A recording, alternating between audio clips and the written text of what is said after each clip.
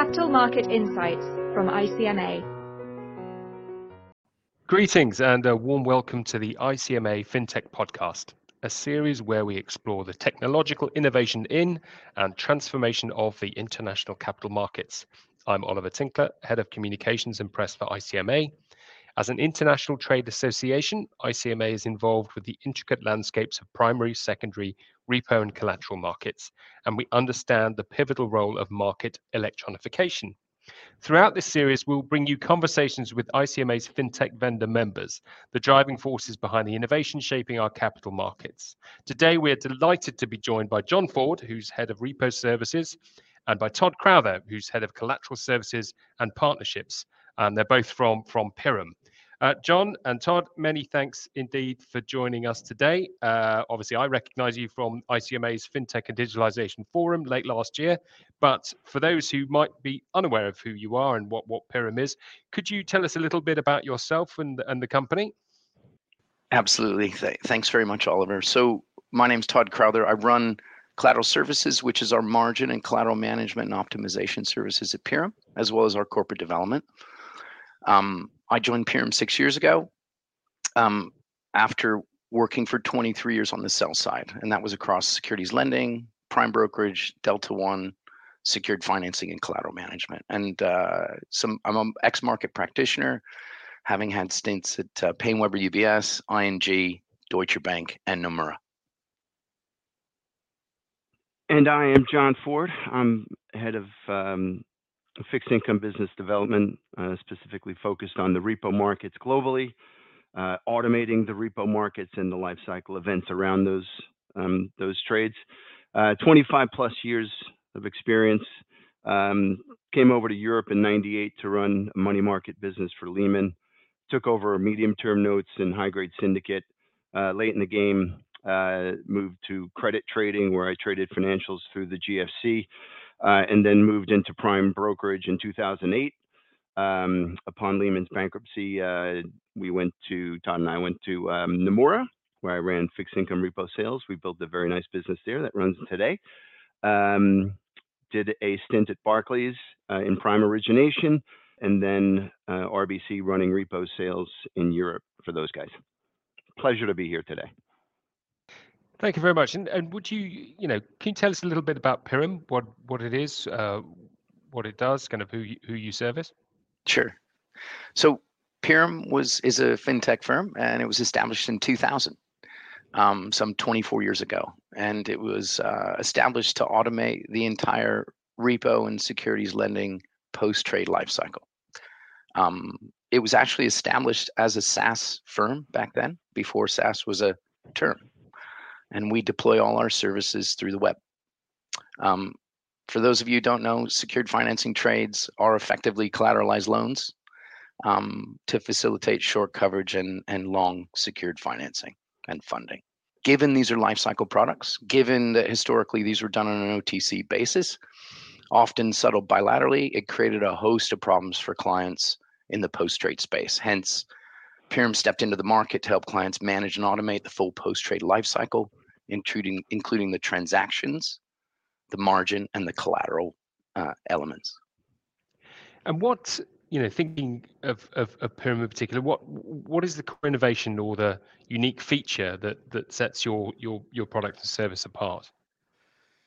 So there are four real areas where we look to, which are USPs for Pirum that we look to innovate, that we look to solve for clients, and that is first and foremost connectivity.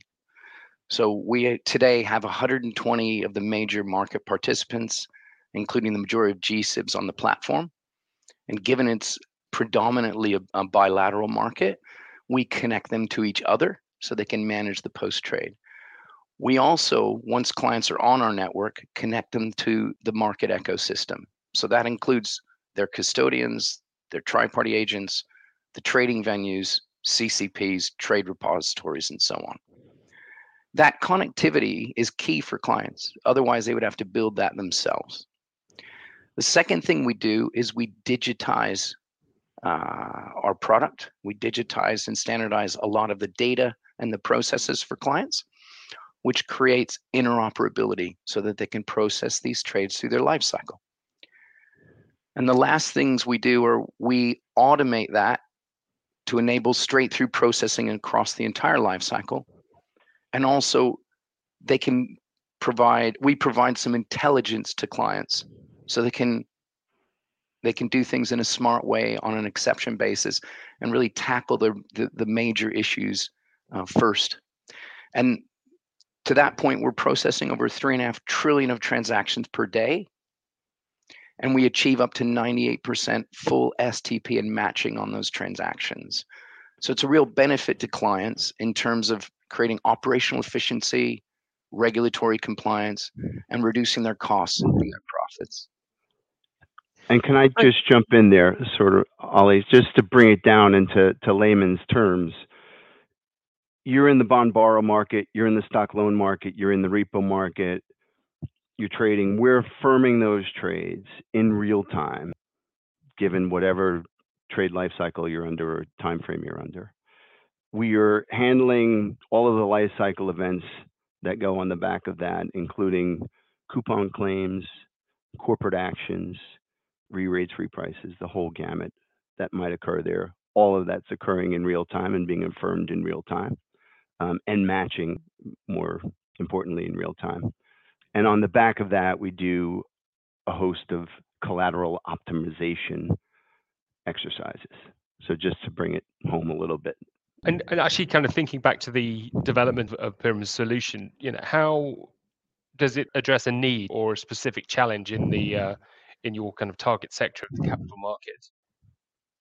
Yeah, absolutely. So it's been an evolution over the last 24 years for Pirum. It used to be once a day. It moved to intraday, and basically it started to really create value for clients post the 2007 crisis. On the back of defaults in the market, clients were pushed to secure finance most of their capital markets, secondary markets activity on all their balance sheet assets. Today, the largest non-FTE cost for secondary markets is really the financing, funding, and the short coverage and the leverage that's provided to the firm for the traders as well as to clients.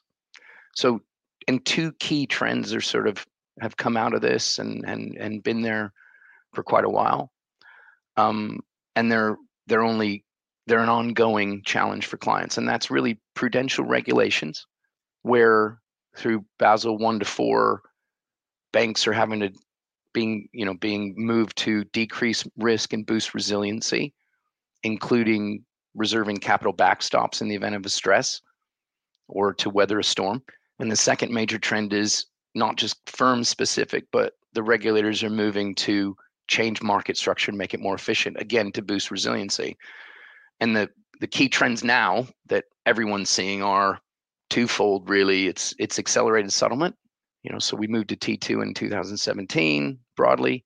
Now we're moving to T1 this year in North America. It's a major driver for clients because they have to do this post-trade life cycle in a much more compressed time frame. And then the second big driver is the push for centralized clearing, UMR integration for rules, and really decreasing stress of the markets by socializing the risks, which creates other operational burdens on clients because they have to develop that connectivity and processing to many more locations as well as many more counterparties. So in that vein, firms need to be efficient in their trading, in their margining, and in their collateral life cycle. Otherwise, they're going to carry much higher costs from a capital point of view, from a risk point of view, whether it's buffers for liquidity, for balance sheet, for risk capital RWA, and charges like LCR and NSFR. So with that said, those are the two major trends. I think what Jon and I want to do is talk about practically how we see clients solve for those trends in the post-trade life cycle with some practical examples.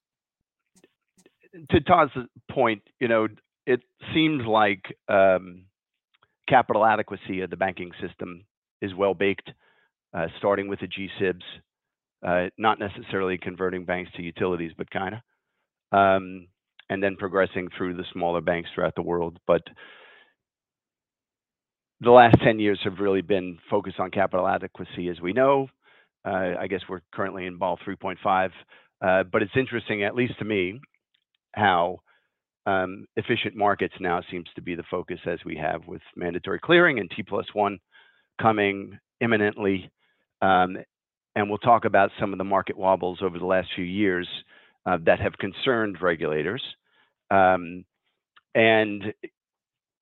if I'm the U.S. Treasury and I know my debt's going from 30 to 46 trillion over the next decade, I definitely want to make sure that my debt can be traded efficiently globally in the markets, and that seems to be, the current trend.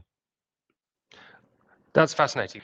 Looking ahead, I suppose, kind of looking at the near term, kind of 5-year outlook, when you look at when you assess the emerging trends in the industry, what do you see, and how is your products and service kind of positioned to evolve to meet that challenge? And I suppose a supplemental question to that would be, obviously everyone's kind of very well aware of AI and its position now. How could your solution kind of benefit from AI? Does it play a role? Sure. Thank you.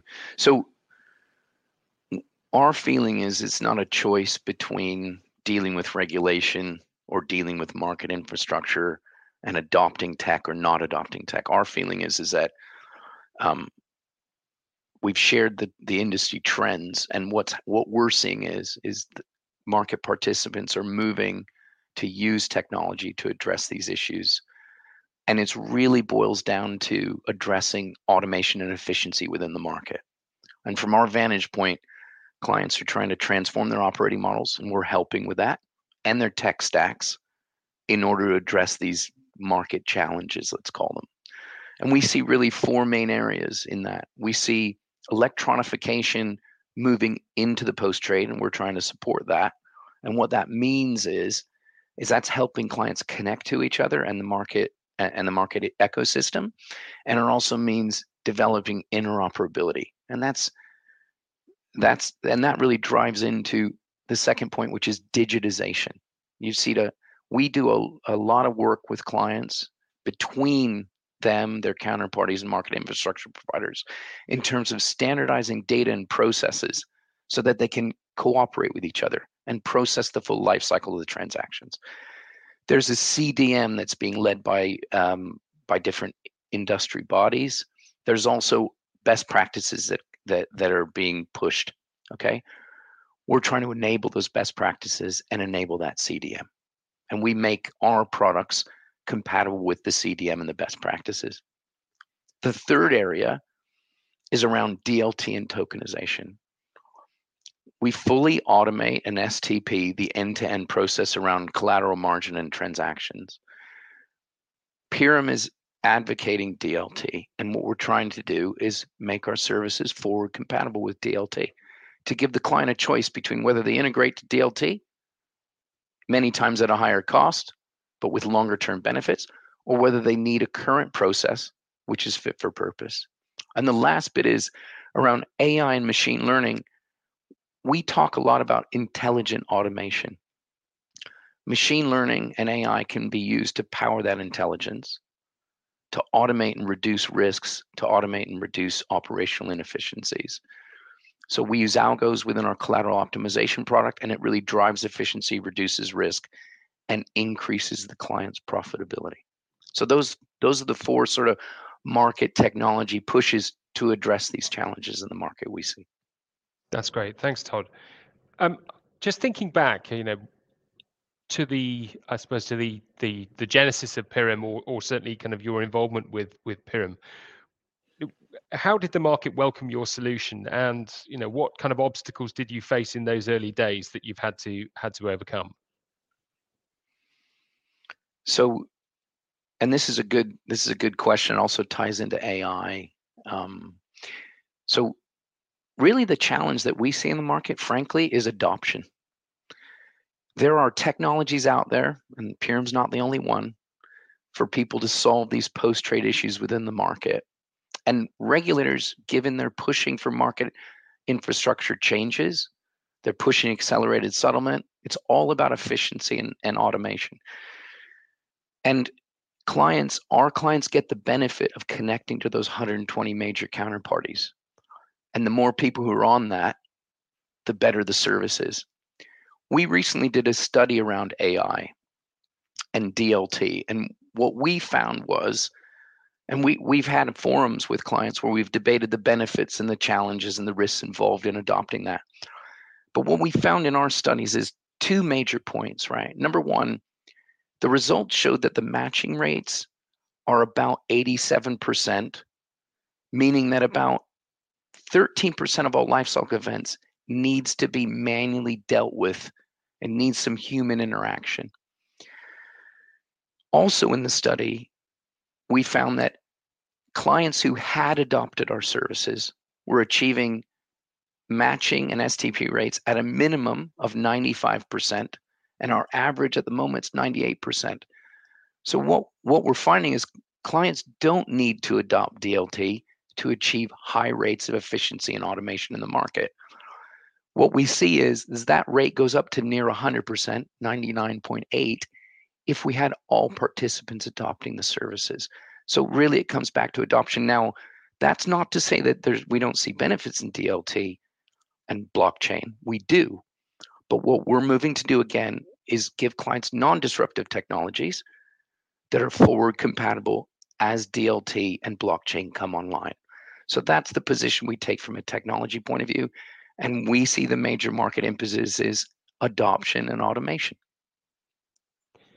Looking forward, obviously this is a very innovative area of the market, and one might, if one was being naughty, kind of counterpoint it to kind of slightly slower kind of regulatory change. How do you balance innovation with regulatory compliance?